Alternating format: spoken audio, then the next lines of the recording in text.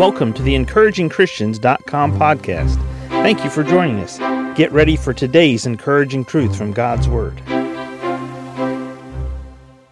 1 Peter chapter 1, verse 22 reads, "Seeing ye have purified your souls in obeying the truth through the Spirit unto unfeigned love of the brethren, see that ye love one another with a pure heart fervently.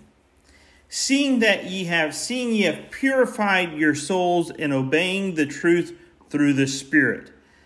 Now this is important because we've been talking about God's Holy Spirit and His Spirit being the Spirit of truth who will guide you into all truth. Now it's one thing for the Spirit of God to speak to you and to reveal truth to your soul. Your soul is composed of your mind, your will, and your emotions, and your Holy Spirit is in the very center of your being as a Christian. When you got saved, He came into the center of you. Your spirit, which was dead in trespasses and sins, He is quickened, He has made alive, and the Holy Spirit now lives in you. He indwells you. The Holy Spirit wants to be the one who influences your thinking, your thought process, your mind. He wants to influence your will, the choices and decisions you make, and He wants to influence your emotions and the feelings that you allow to dictate and direct and guide you into how you respond to other people, circumstances, thoughts that you have. So the Holy Spirit wants to guide you into all truth. And the Holy Spirit wants to purify your soul, your mind, your thinking process, your will, the decisions you make, and He wants to purify your emotions. Some emotions we get are based on false things. Some emotions we get are not based on the truth. Now, if you have the app Waze and you're driving down the highway, somebody up in front of you on the highway may have pushed a little button that shows there's a police officer off to the side of the road. And you see that pop up and you go, "Oh man, I better slow down because I'm driving too fast." And all of a sudden we respond to that. And then we get to that point in the road where it shows there's a police officer sign on our mapping app. But we get there and there's no police officer. I actually know a police officer over in a town, just a couple towns over, and he told me that when he is on the road and he is looking for speeders off to the side of the road waiting on people, he will put himself in there so people know, hey, listen, slow down. There is a policeman in the area. You need to be careful. But not always is that true. Now, that's a whole different side of things, whether or not you're speeding. But here we go.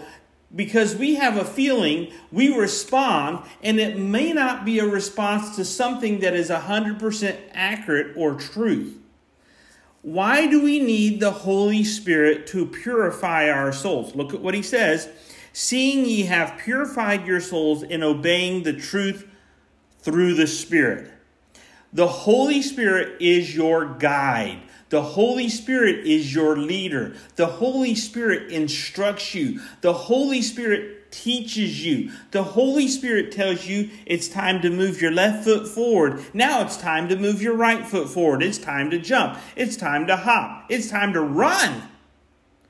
See, when we allow the Holy Spirit to teach us and to guide us, and we live in light of what He says, and we reflect what He says, our souls, our mind, our will, and our emotion are purified. "Seeing ye have purified your souls in obeying the truth through the Spirit." That's what it means to be Spirit-filled and Spirit-led as a believer. Have you ever wondered, what does it mean to be a Spirit-filled Christian? It's just this simple. A Spirit-filled Christian is one who has a purified mind, a purified will, and purified emotions. He's yielded himself to the Holy Spirit, and God's Spirit is leading him. He reflects the truth of God's Word. He reflects the principles of God's Word, and he reflects the character of Almighty God, the God of this universe, because he reflects the leadership and the guidance and the teaching and the direction of the Holy Spirit. Now, do you reflect that today?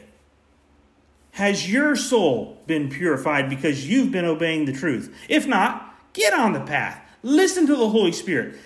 Introduce yourself to Him and ask Him to guide you into all truth right now. thank you for joining us today for the EncouragingChristians.com podcast. Please explore our website for more encouraging truths from God's Word.